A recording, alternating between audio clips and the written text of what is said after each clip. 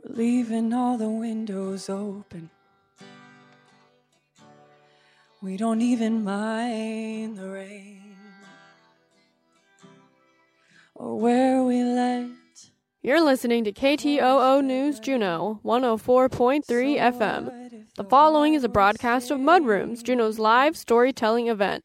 Each month, 7 Juneau locals tell a 7-minute story based on a theme. November's theme was Uncharted Territory. The stories you're about to hear were told at Kunakiti Northern Light United Church on November 8, 2022. Co-hosts for the evening were David Noon and Jeff Smith. Donations went to the Juneau Refugee Relief Fund. Music was performed by Taylor Vidic.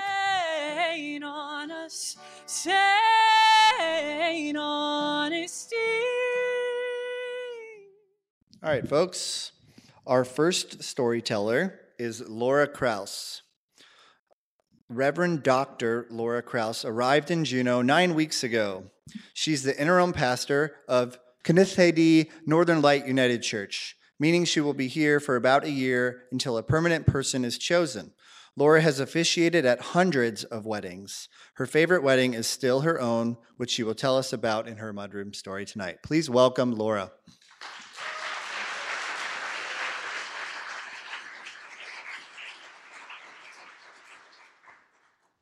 Rumor. James V of Scotland rode a horse up the aisle. Fact. In 1538, he and Mary of Guise married in the St. Andrew's Cathedral in St. Andrews, Scotland. Fact. 25 years later, the great reformer John Knox brought the house down, literally, for he incited one Sunday morning a mob to go to the cathedral, and they started the destruction. Lightning soon arrived and burnt the roof, and all crumbled. And soon it became a free quarry for anyone who needed building supplies in St. Andrews. My birth story, to be honest, is really boring. I was supposed to be born in Cameroon, Africa. Now that would have been exciting, because I would have followed in the footsteps of my brothers and even my father. But no, I followed in the footsteps of my older sister, born in Suburban Hospital, Oak Park, Illinois. There was no way that my wedding was going to be ordinary. But I had a problem. You guessed it. I had no lover.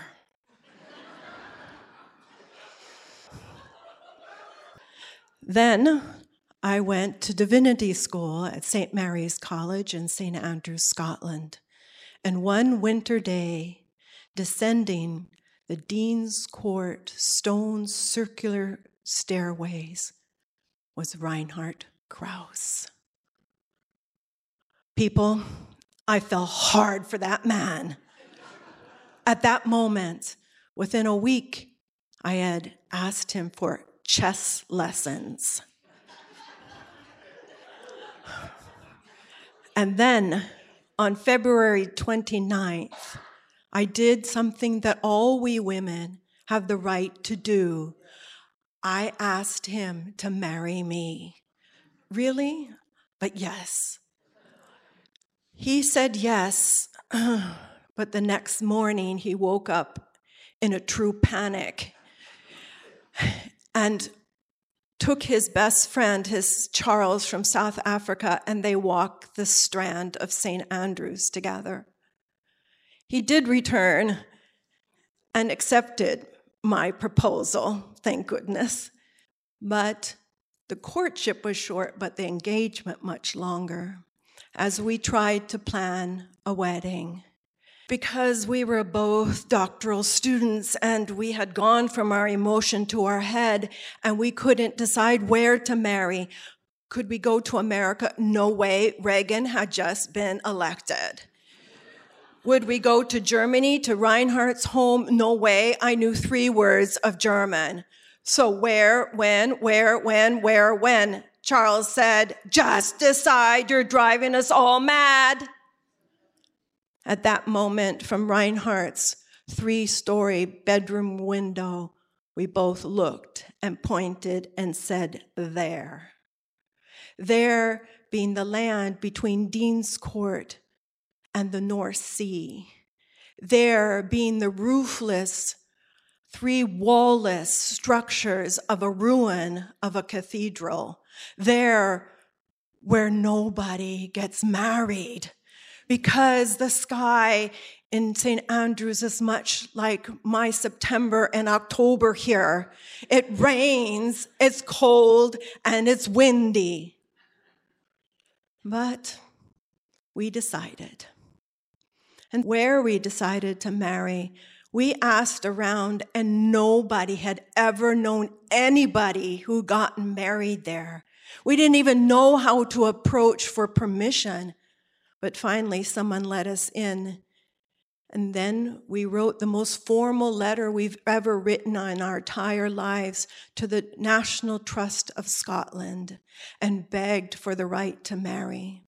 We waited months and more months until a formal reply came back. And it said, "Are you nuts?" But we have one stipulation. You allow any tourist who wishes to attend your wedding to do so. So then became permission, for Reinhardt needed to ask his employer, the German Church of Pfalz, to allow him to marry me. You heard me right. Again, a classified letter went with many forms to Germany. And months later, the reply came, I, Laura Gregg, had permission to become a future pastor's future wife. It was okay. So my wedding dress, there's no way it was coming off the rack, people. I created a bespoke, upscale dress. I wrote to California and got my grandmother's 100-year-old blouse, took the lace out, went to London, Liberty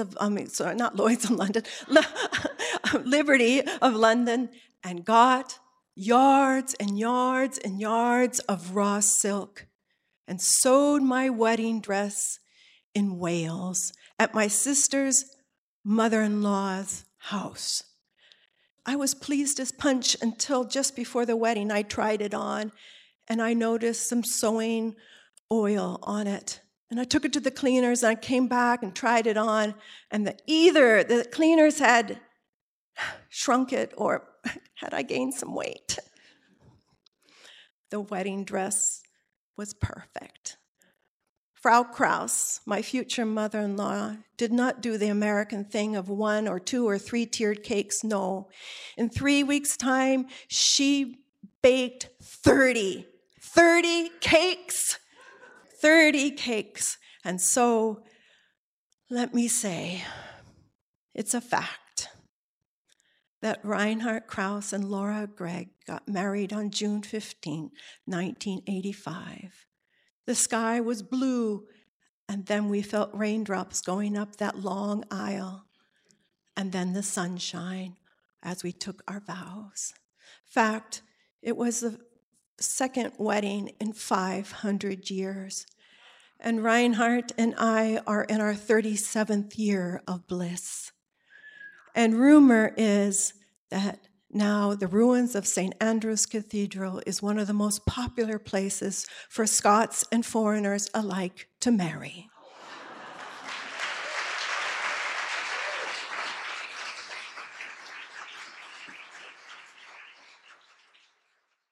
One of our board members, Rich Moniak, is our next storyteller. In 2006, Rich became a peace activist while his son was on his second deployment in Iraq.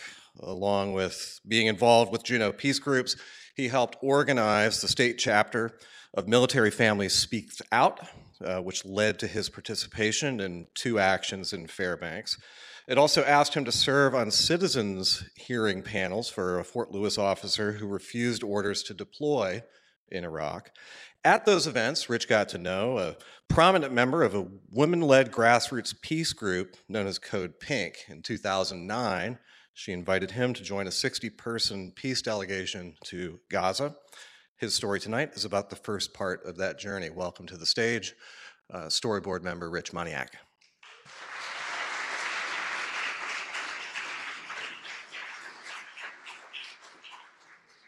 So Gaza is not a place that's on anybody's bucket list. The Palestinian territory is a narrow strip located between Egypt, Israel, and the Mediterranean Sea. It's controlled by Hamas, which is designated a terrorist organization. After the 2009 war they had with Israel, supplies and materials into Gaza were severely restricted. Even toys were not allowed in. Part of our mission was to bring some toys in. Fortunately, I had help from Judith Meyer and the congregation at Aldersgate Methodist Church to round up 32 deflated soccer balls in a pump and stuff them in a huge duffel bag. But before I could go, I needed to get a passport. Because you see, I'd never been out of the country before. Well, I'd been to Canada, but that was before passports were required. And our northern neighbors are not exactly a foreign country. Gaza is on the other side of the world, and getting there isn't easy. In fact, the airport didn't exist anymore. It had been destroyed several years earlier. So the plan was we were supposed to fly into Cairo and meet, take chartered buses 240 miles across the Sinai Peninsula, enter Gaza through the border at Rafah, and return to Cairo a week later. Aside from making our airline reservations, Code Pink did all of the arrangements. My assigned roommate for this trip was a retired school teacher from New York City named Ted. Now, Ted had been to Palestine several times. I didn't tell him I'd never been out of America, but I did plan my trip, my reservations, around meeting him at the airport in Cairo. So on the last day of May, I flew from here to Seattle in the afternoon, took an overnight flight to London, which I barely slept through, got there and found my flight to Cairo was delayed. I went from a 3-hour scheduled layover to 7. By the time I got to Cairo, it was past midnight. Ted was long gone, and I was exhausted. I anxiously cleared through customs, picked up my luggage, exchanged some American dollars for some British or Egyptian pounds, looked for the directions to ground transportation and followed that out of the terminal, where I met a guy who was anxious to put somebody in his cab, and I was anxious to go. I gave him a piece of paper with the hotel name and an address, and he said to me, "That'll cost 80 pounds. Well, I knew it was supposed to cost 60, so I offered 60, and he turned around and started to walk away. All right, 80 pounds. He came back, he grabbed the duffel bag and walked me to a waiting cab, and the driver got out and put the duffel bag and another suitcase I had into the trunk. I got in the back seat with a backpack, and off we were to Cairo. Along the way, the driver started pointing out landmarks. At least that's what I think he was doing, because I didn't understand a word of Arabic. And when I spoke English to him, I knew he didn't understand me either. So it was a pretty uneventful drive until we got to the city, which I wasn't paying much attention to. It was just a big maze of a big city. But at some point, I started to get the feeling we were going in circles. He was making right turns at every intersection. And I started to notice storefronts that I'd already seen before. I thought he was lost, except he was in the same block. Eventually, he pulled over and parked next to a parked car.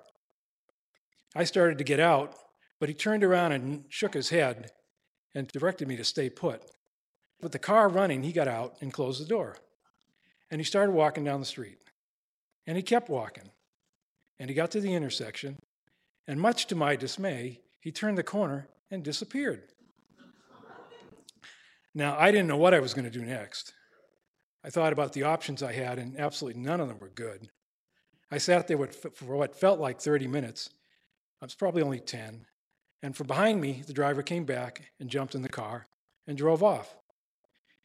He went up to the intersection, made a right turn, made a right turn to the next intersection, and did that 2 more times.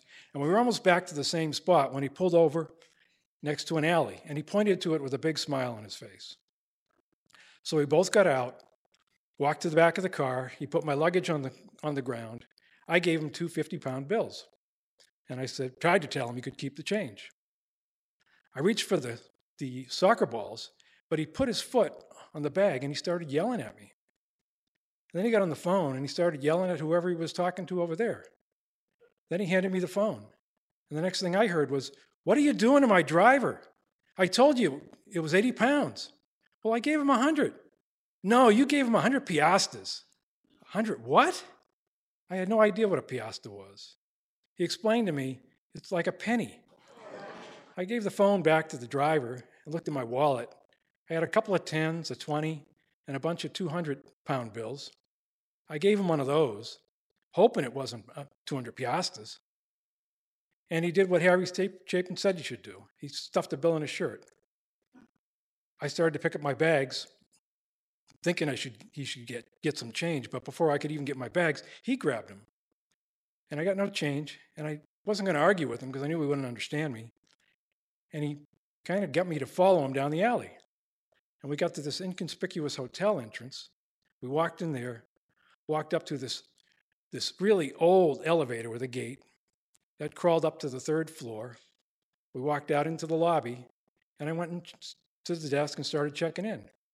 The driver stood next to me the whole time, holding my bags. When I finished checking in, I turned to reach for the bags. And he stepped back, and he said something to the clerk, and the clerk replied to him in Arabic. And then he said to me in English, "He's waiting for a tip." Well, now I had somebody who could understand me arguing. I just gave him 200 pounds for an 80-pound fare. The clerk said something to the driver. Driver put his head down, dropped the bags, and left. The next morning, I told Ted that story, and he laughed. But knowing it was the first time I'd been out of the country, he decided to be my big brother the whole trip. First thing he did was he took me to the Natural History Museum in Cairo. We took taxi cabs out to Giza to see the pyramids and the Sphinx. Out there, he showed me the other side of his big brother act. He helped me get trapped into paying for an opportunity to sit on a camel for a stupid picture. Then he showed me how to walk away from a taxi driver who tried to take advantage of American tourists. And when we finally got to Gaza, he kept me out of trouble the whole time. Thank you.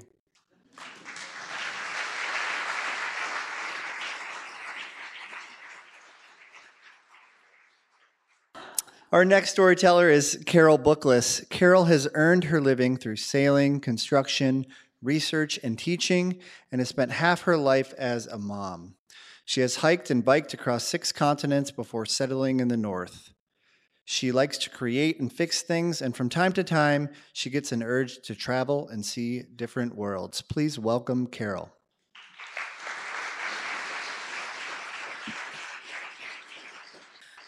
So this story has to do with uncharted territory, and it fits that category in a couple of ways. So one way is that I decided to take a hike on the Denicho when I was about 60. And when you get about 60, you start to think about, I'm getting old. And I started to worry about, could I still do hikes and adventures? Was my body going to fall apart? Was I mentally still tough? That kind of thing. So that's why I wanted to go on the Denicho Trail. It's about a 50-mile hike. It goes from Ross River to Faro in the Yukon. It's a traditional route that the Kaska people took to get from those 2 towns. And it's been used for thousands of years. The town of Ross River and Faro decided to put 4 little cabins along the route, trying to build up tourism. It didn't really work. So hardly anyone hikes this trail. I knew that if I hiked on it, I would be by myself. So I decided to do it for my 60th birthday. So the first night I stayed in Faro, and I stayed in a campground. And there was this little fox I called him the campground host, because he came in and he would check me out every day. I would look at him, and then he'd walk away, and I knew I'd see him the next day. So that's how I started out my hike, by getting acquainted with some of the animals that were going to be on this trip. And someone asked me, why would you want to hike? And those people who do hike, they already know why. But if you don't hike, it's nice to just have that movement and to be in nature and to see all the animals, to smell the pine, and to get dirty. Poop in the woods and just relax. Wear dirty clothes the whole time if you want. Anything you want to do. And because no one else was going to be on that trail, I knew I could do whatever I darn well pleased. So I started out the trail, and I just barely missed a bear, which I didn't know at the time, thank goodness. And the first part of the trail ended up being really swampy. And those of you who've hiked around Juneau know that you try to walk on the high parts for as long as you can, and then you find out there are no more high parts. So I just got used to the fact that I was going to have to get wet boots and just keep going. The next thing that happened was I got swooped by this big bird. And I think it had to be like a golden eagle. It was way bigger than a raven. And then I started to think, should I really be here? Is this somebody telling me that I shouldn't be here? And I kept walking, though, because I didn't want to turn back. There was a bear back there. And anyway, so I kept hiking and ended up getting to the first cabin when it just started pouring rain. I was exhausted. I thought maybe I was lost because that cabin shouldn't have been that far away. And just fell asleep exhausted. I was totally done with my water. And luckily I put some pots underneath the eaves of the cabin to have water for the next day. The next day was sunny and beautiful. And I hiked past a couple of lakes and went to this cabin that had a whole bunch of wasps. Well, what was I supposed to do? Was I supposed to camp and stay with these wasps? Or was I supposed to go find somewhere else to camp, like maybe in the outhouse? I decided to stay with the wasps. And the wasps would come in, buzz, buzz, buzz, buzz, buzz. I'd let them out. They'd be gone. And about 10 minutes later, again, buzz, buzz, buzz, buzz, buzz. And this went on most of the night until the wolves started howling. And I kept telling myself, wolves don't bother people. Wolves don't bother people. Anyway, so they didn't bother me. And the next day, I started out again.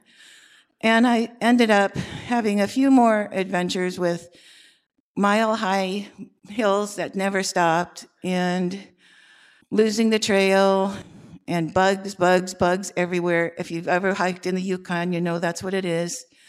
And then I got to the third cabin eventually. And then the last cabin, I was starting to feel a little maudlin about my trip almost being over.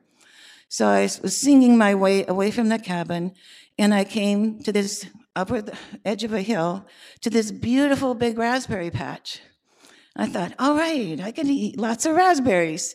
And then I noticed on my feet, there was a big pile of bear poop, fresh, steamy bear poop. And I said, I think there's a bear around here. So I rushed out of there, went through the forest. Then the next thing I saw was a chain link fence along the side of the Pelly River. And I knew I was almost done. But at that time, it was sunny, a wind was blowing, there were no bugs, and I started hearing chanting. And I said, wow, I'm so lucky. I'm going into Ross River, and there's some kind of celebration going on. So I listened to this chanting for a while. I went down to Ross River, and I asked them, what's going on? Is there some kind of celebration? And they told me, no, what are you talking about? And I said, well, I thought I heard chanting. And they said, you wouldn't have been able to hear chanting up on the hill if we were chanting down here. And so I thought it was a bit strange, but it also made me think of the way I grew up. My grandfather was born in Siberia over a century ago. He was a Christian, but he was also an animist. And animists believe that animals and plants and rocks and everything has a spirit. And he told us that in our front yard, one of our trees had a man living in it. So he was my grandfather, so I believed him. And sometimes I would think that man would be like a mean person. So when I climbed the tree, I would think, is that man going to kick me out of the tree? Am I going to get hurt? And then other times when I was really afraid, I thought, that man is going to help me out. And so that's kind of how I view nature, and that's kind of how I view that chanting. I think that all of those animals and the whole Yukon and all of that has a spirit. And I think that's what I heard as I was leaving that trail.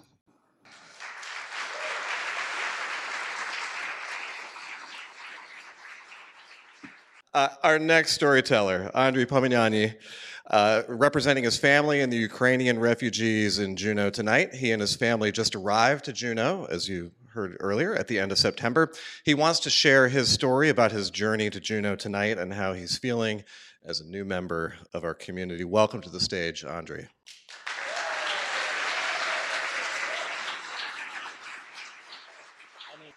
Hi everybody, and I first of all apologize for my English. It's not my native language. I use it only 4 months for everyday speaking. And I want to share with you how Ukrainian people feel. I think all of you knows that February changed every Ukrainian's life. It's like separate before and after. And my family not as exception from these things. We wake up at 5 a.m. From sound of explosion. We live in Kiev. It's the capital of Ukraine. It's 5.5 million people here. And you know, everybody was afraid in this morning, and our life never back again. Everybody thinks that it must be something unusual in 20th century, 21st century, yeah? And it's impossible to war come into your house, and it's like a nightmare for us, because every shops and every usual life, what we usually doing, it stops and never come back. And you know, it's a very hard decision for every Ukrainian what doing next, next step. And a lot of Ukrainians lost them relatives. And unfortunately, my family in this list too. When my parents are going from the occupation territory, during the green safety corridor, they was under fire, and my mother was dead, and my father was really hurt. And it was last point to our decision that we don't feel safety now in Ukraine, even in capital of Ukraine, because during first maybe day or 2 or 3, it was like a ghost city. Maybe a lot of people leave Kiev. I think maybe 80 or 90% going from Kiev. And after first months of this war, we just decide to leave. Also leave not even Kiev, we decide to leave Ukraine. And my brave wife and our children go very far in Europe. We choose Ireland, because Ireland is very far, and it's like an English speaker country. And I stay in Ukraine to help my father with his health. And I can join to my family only in middle of summer. You just imagine when you escape by the emergency train, you must take only the stuffs you can carry on your backpack, and that's all. Just imagine that you must pack in a little small bag all your life. And it was a very hard decision what exactly you want to pack. And you don't know, will you come back in your house? It was a very sad story, but Ireland was a very good country. It was welcome for us, and we thanks for Ireland. But it's not so big possibility to job and to live here. And we decide to move on, and we looking for any possibility to come here in United States. And now it's happy part of my story, because there is a circle of people, community, that believe in our family, that we need this help, and welcome us here to Juneau. And when we understand that we can come here, we was very, very glad. And our time in Ireland was like an adaptation period, because maybe some of you know that it's rather coldy and wet country. We have really, it's like adaptation period for us. When we come here, it was a very big surprise. Your weather in September and October, even we are glad for this. And when we come here, only in Juneau, we can unpack all our stuffs, because during from March till September, we live only with small stuffs. We don't have a lot of stuffs, because we don't know how long we can stay on one place. It was very hard. But only here, only in Juneau, we can have our home. Not even house, we're feeling like a home here, with your help, with your warmth of your heart, with your time that you give us. And we're very grateful for all people that donate your money, your furniture, your time, because it's a lot of paperwork and it's a lot of things that our sponsors doing for us. We feel safety, we feel like at home, and it's a very amazing place. You are great people, and I want to say you thank you. And I want to say that Juneau is a very good place with a lot of possibility. If you look around, you can see the native nature. You can breathe the fresh air. You can drink very good water. And this is a treasure. I want to share this with you, that it's like a present for us, and it's a very good place to live. Thank you. Salvation is coming in the morning. And now what we need is a little rain on our... You're listening to KTOO News Juneau at 104.3 FM. This is Mudrooms, Juneau's live storytelling event. These stories were told on November 8th, 2022 on the theme Uncharted Territory. Ho, ho, ho! The holidays are coming! Our December show is on December 13th on the theme Holiday Hullabaloo. Sign up to tell a story on our website, mudrooms.org. Until we find ourselves shelter again, and we won't settle for the side. So our next storyteller is KJ Metcalf. And does anybody have any good facts about KJ? Just yell them out. She's from Angoon. He swims at the pool. Volunteers and cooks at the Glory Hall for decades. Very witty, intelligent, I've been told, good looking.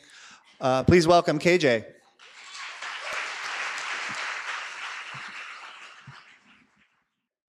Well, this is totally unrehearsed, so you're going to have to cut me some slack.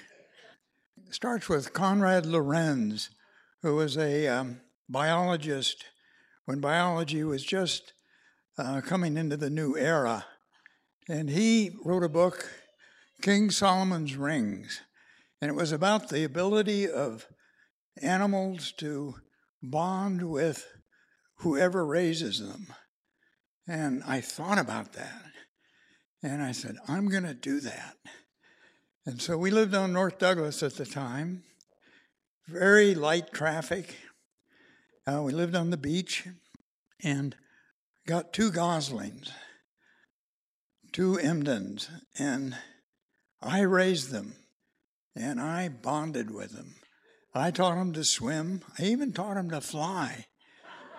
And the way I did that is a brisk wind blowing up the channel, and they would come after me. I would run, and they would be right there, and one of them spread its wings, and all of a sudden it was about 12 feet up in the air, and it just panicked and quit flying. So that's as good as I could do. But I would put waders on, and I would take them out, and this went on for a couple of years, and an eagle took one of them, and so we had to get another goose. And these geese loved me. We were buds, and they hated my wife. So Bruce Morley and Judy live out in North Douglas. Some of you know they raise a lot of animals, and they wanted some geese. So these 2 geese had about 7 goslings.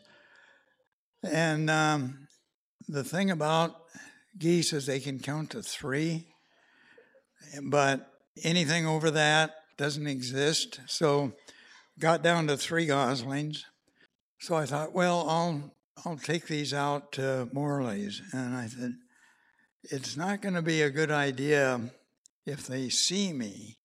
So I did what any Alaskan man would do. I put on a wig, a hat, and a dress. I went into their pen and collected the goslings, and they were panicked, and I hated to do it, but it was necessary. We couldn't keep that many geese. They were just angry, shocked. So I carried the goslings up, took my outfit off, and went in, and Peggy, my wife, said, well, how did it go? And I said, oh, fine. And she said, what's my dress and hat doing? And so I had to wear those so they wouldn't know it was me. And she said, you did what? And after that, she always carried a purse with a long strap, because when they came after her, she would swing that purse and defend herself.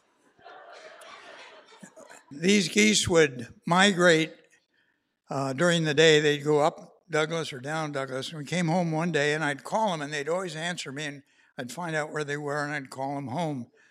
And I called, and they were across the street on a porch, and they had a woman cornered in this little shed, and she opened the door when I was calling, and she waved, and I said, oh, I'm terribly sorry, and I called the geese, and they came.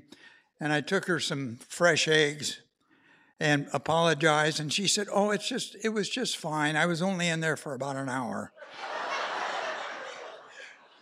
Rosalie Walker, some of you remember her, was a council member. And those geese became notorious. And she, on the council, suggested that the city of Juneau pass a leash law for geese. Thank you.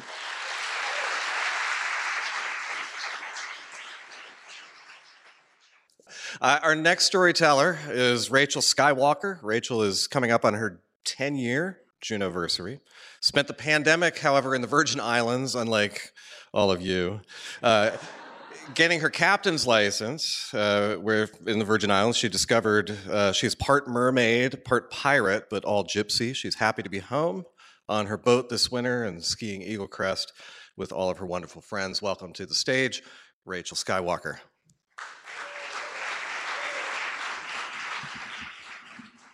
So my story starts with a man named Valentine Ripley. He's a really great guy. He was my landlord in rural Appalachia when I was 2 years old.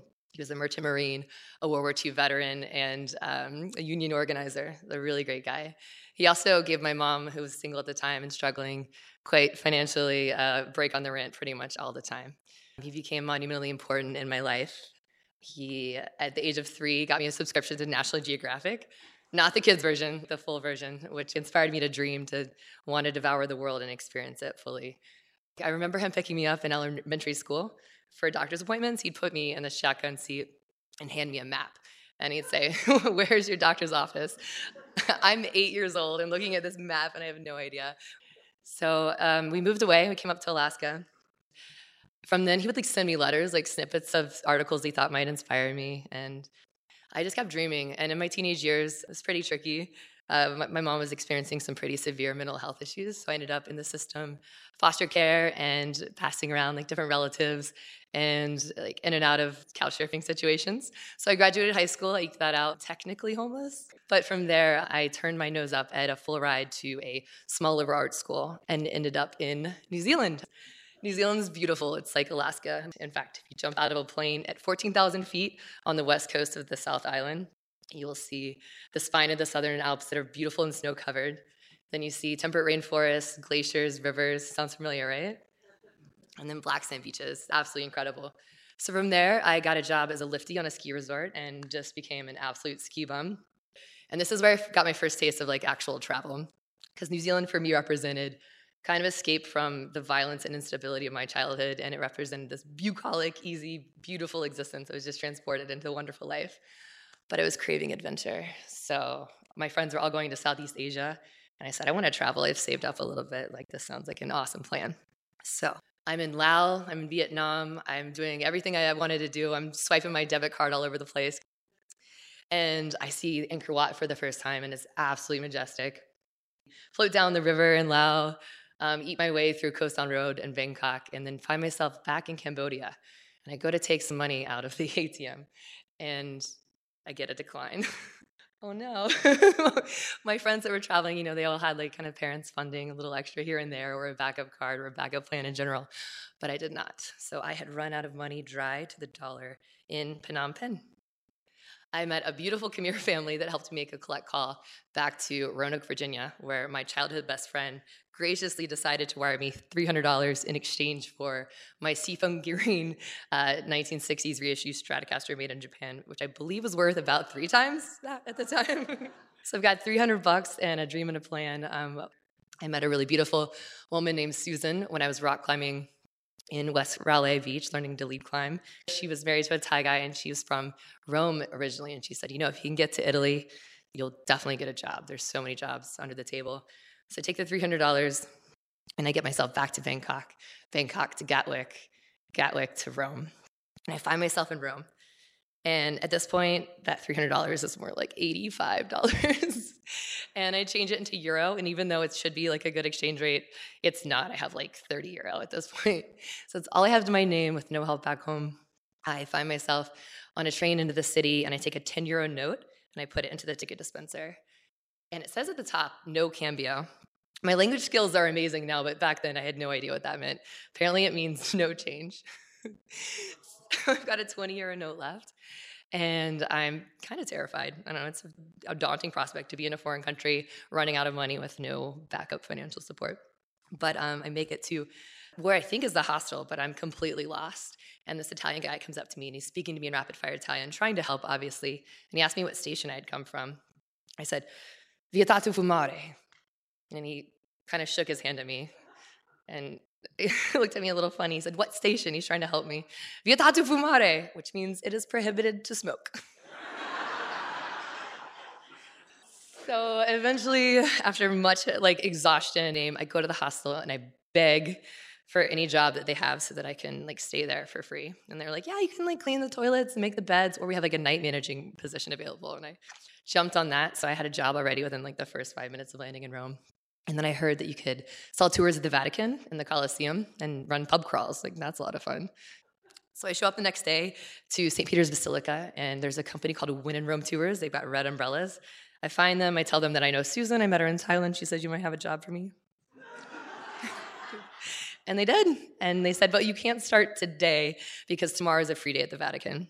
So we have a job for you, but you have to come back tomorrow.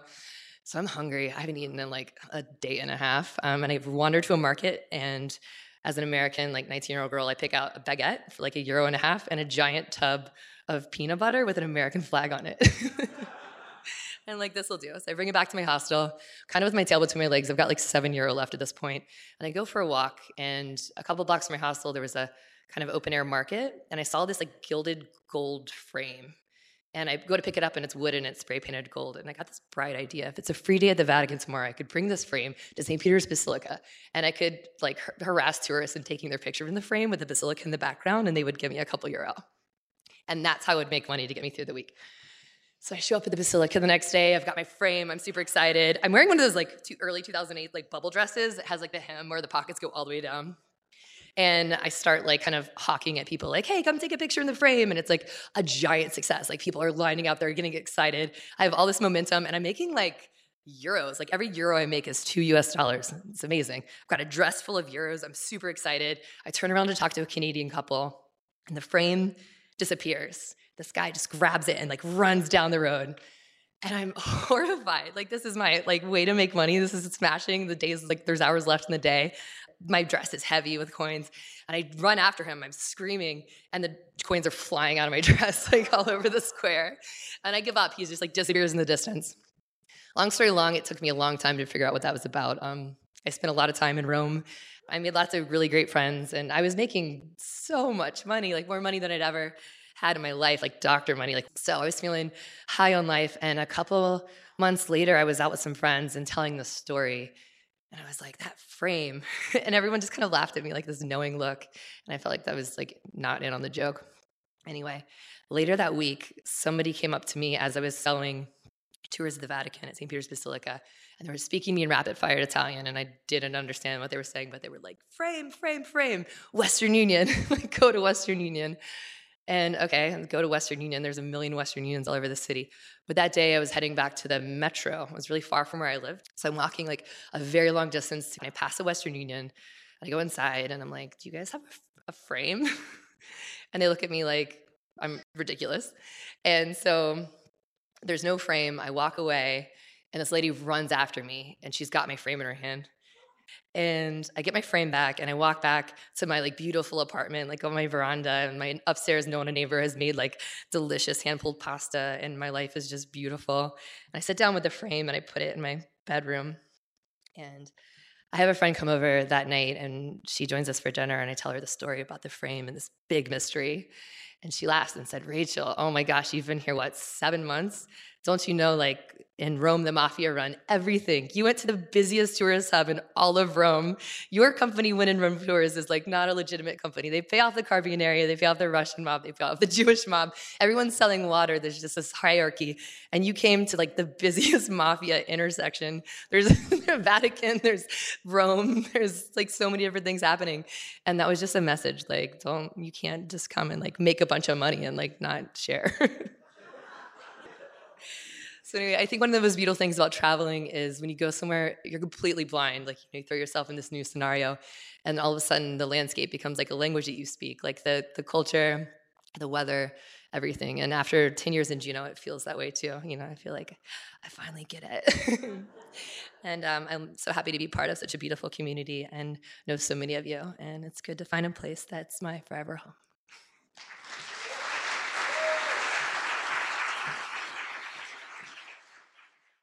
Our next and last storyteller is Eric Oravsky. He is a recovering journalist and honing his baking skills. Most nights he can be found working long hours in the dough den known as Wild Oven. When he escapes into the woods, water, or mountains, he prefers to go as far and as fast as possible with his friends or by himself. Please welcome Eric.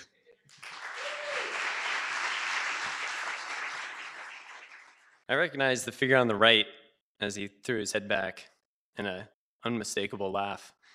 There wasn't any sound, but it's just one of those movements you can tell somebody's enjoying something.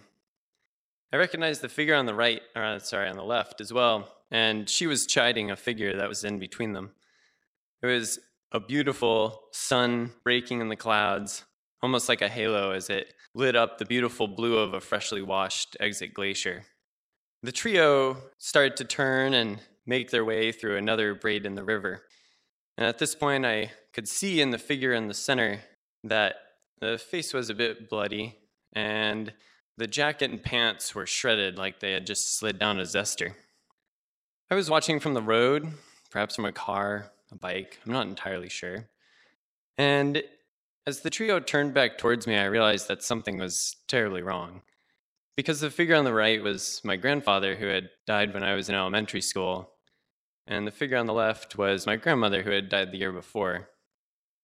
And as the figure in the center raised their head, I locked eyes with myself. And under myself, the version that I was watching, even though it was about a half mile away, under their breath, I could hear them whisper, "You idiot."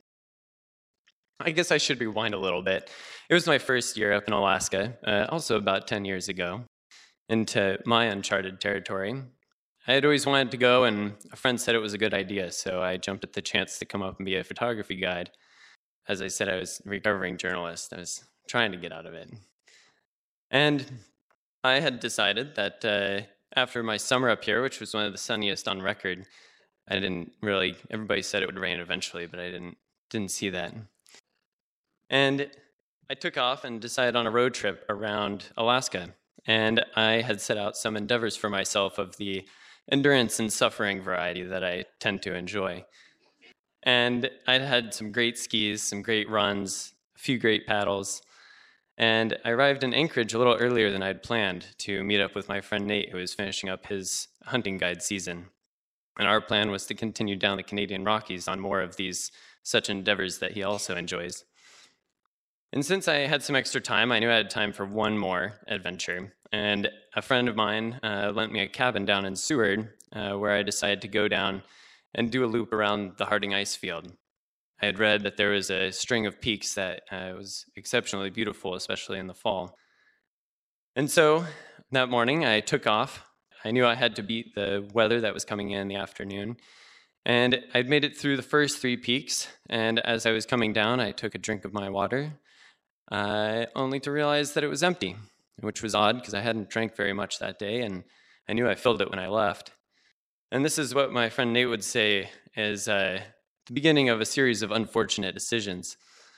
I felt that I had some ways to go, but I also knew that the weather wasn't going to come in for a little while longer, so I took a moment by a creek to fill up my water again, and when I opened my pack, I found that the reason it was empty was because it had emptied all the contents into my backpack. So all my warm clothes were now very wet. And being from Montana and not having seen rain here in Juneau yet, I still had a lot of down. And it was very useless at this moment. So I decided that, given the circumstances, I only had time for 2 more peaks. So I took off, made it down the bottom of the first one, just about when the snow started to come in, and shortly followed by the wind. And that combination on the ice field can make it pretty much impossible to see any definition or any idea of where you are. And I made my way over to the side and the rocks of the moraine, which is arguably harder to travel, but at least visible. And I made my way back to the pass and knew that I just needed to run down as fast as I could. And as I got out the bottom of the clouds, I looked over to Exit Glacier, which was beautiful blue, that beautiful blue of a freshly washed glacier with a downpour. And as I'm going down, I see this beautiful waterfall Mulan, just waterfall pouring right out the side of the glacier. And I knew immediately I had to go take a photo of it.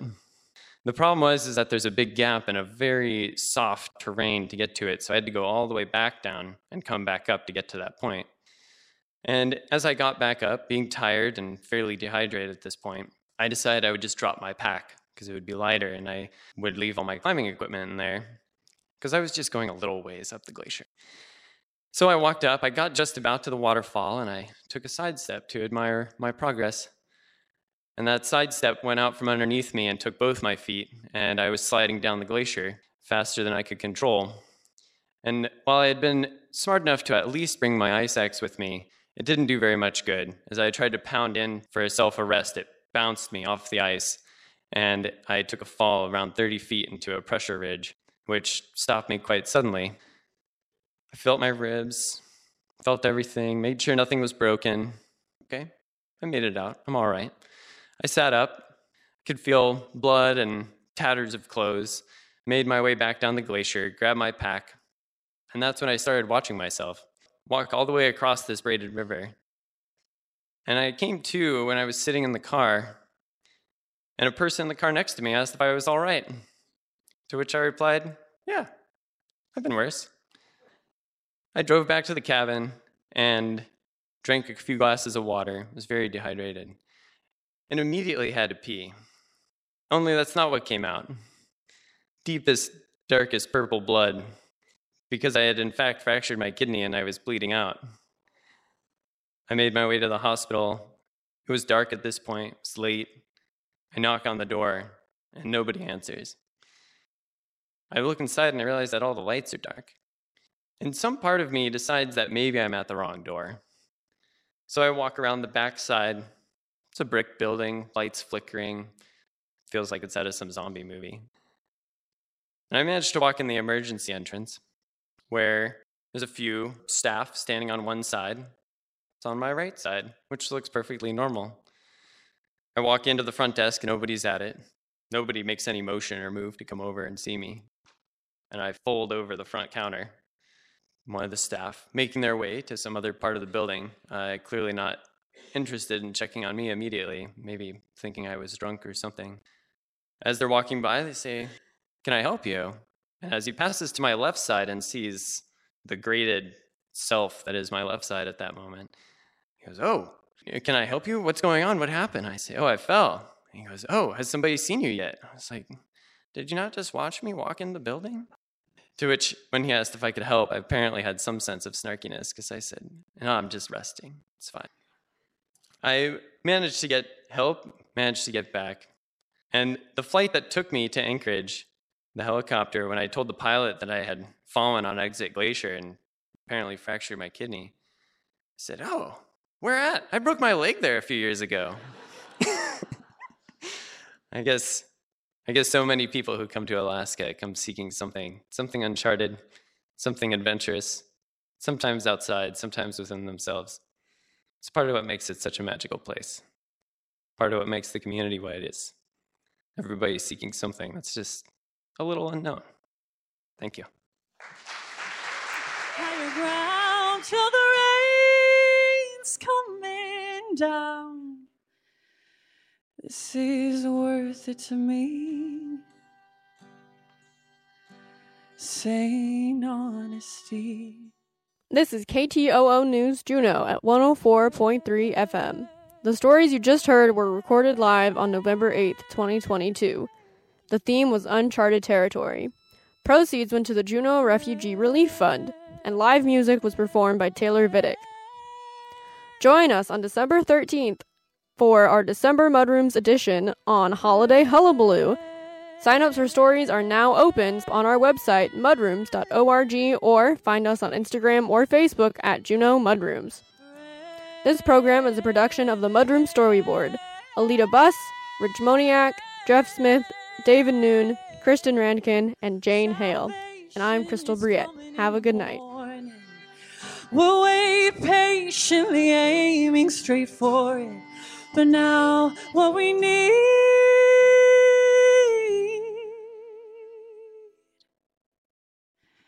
is a little rain on our face from you, sweet, sane honesty.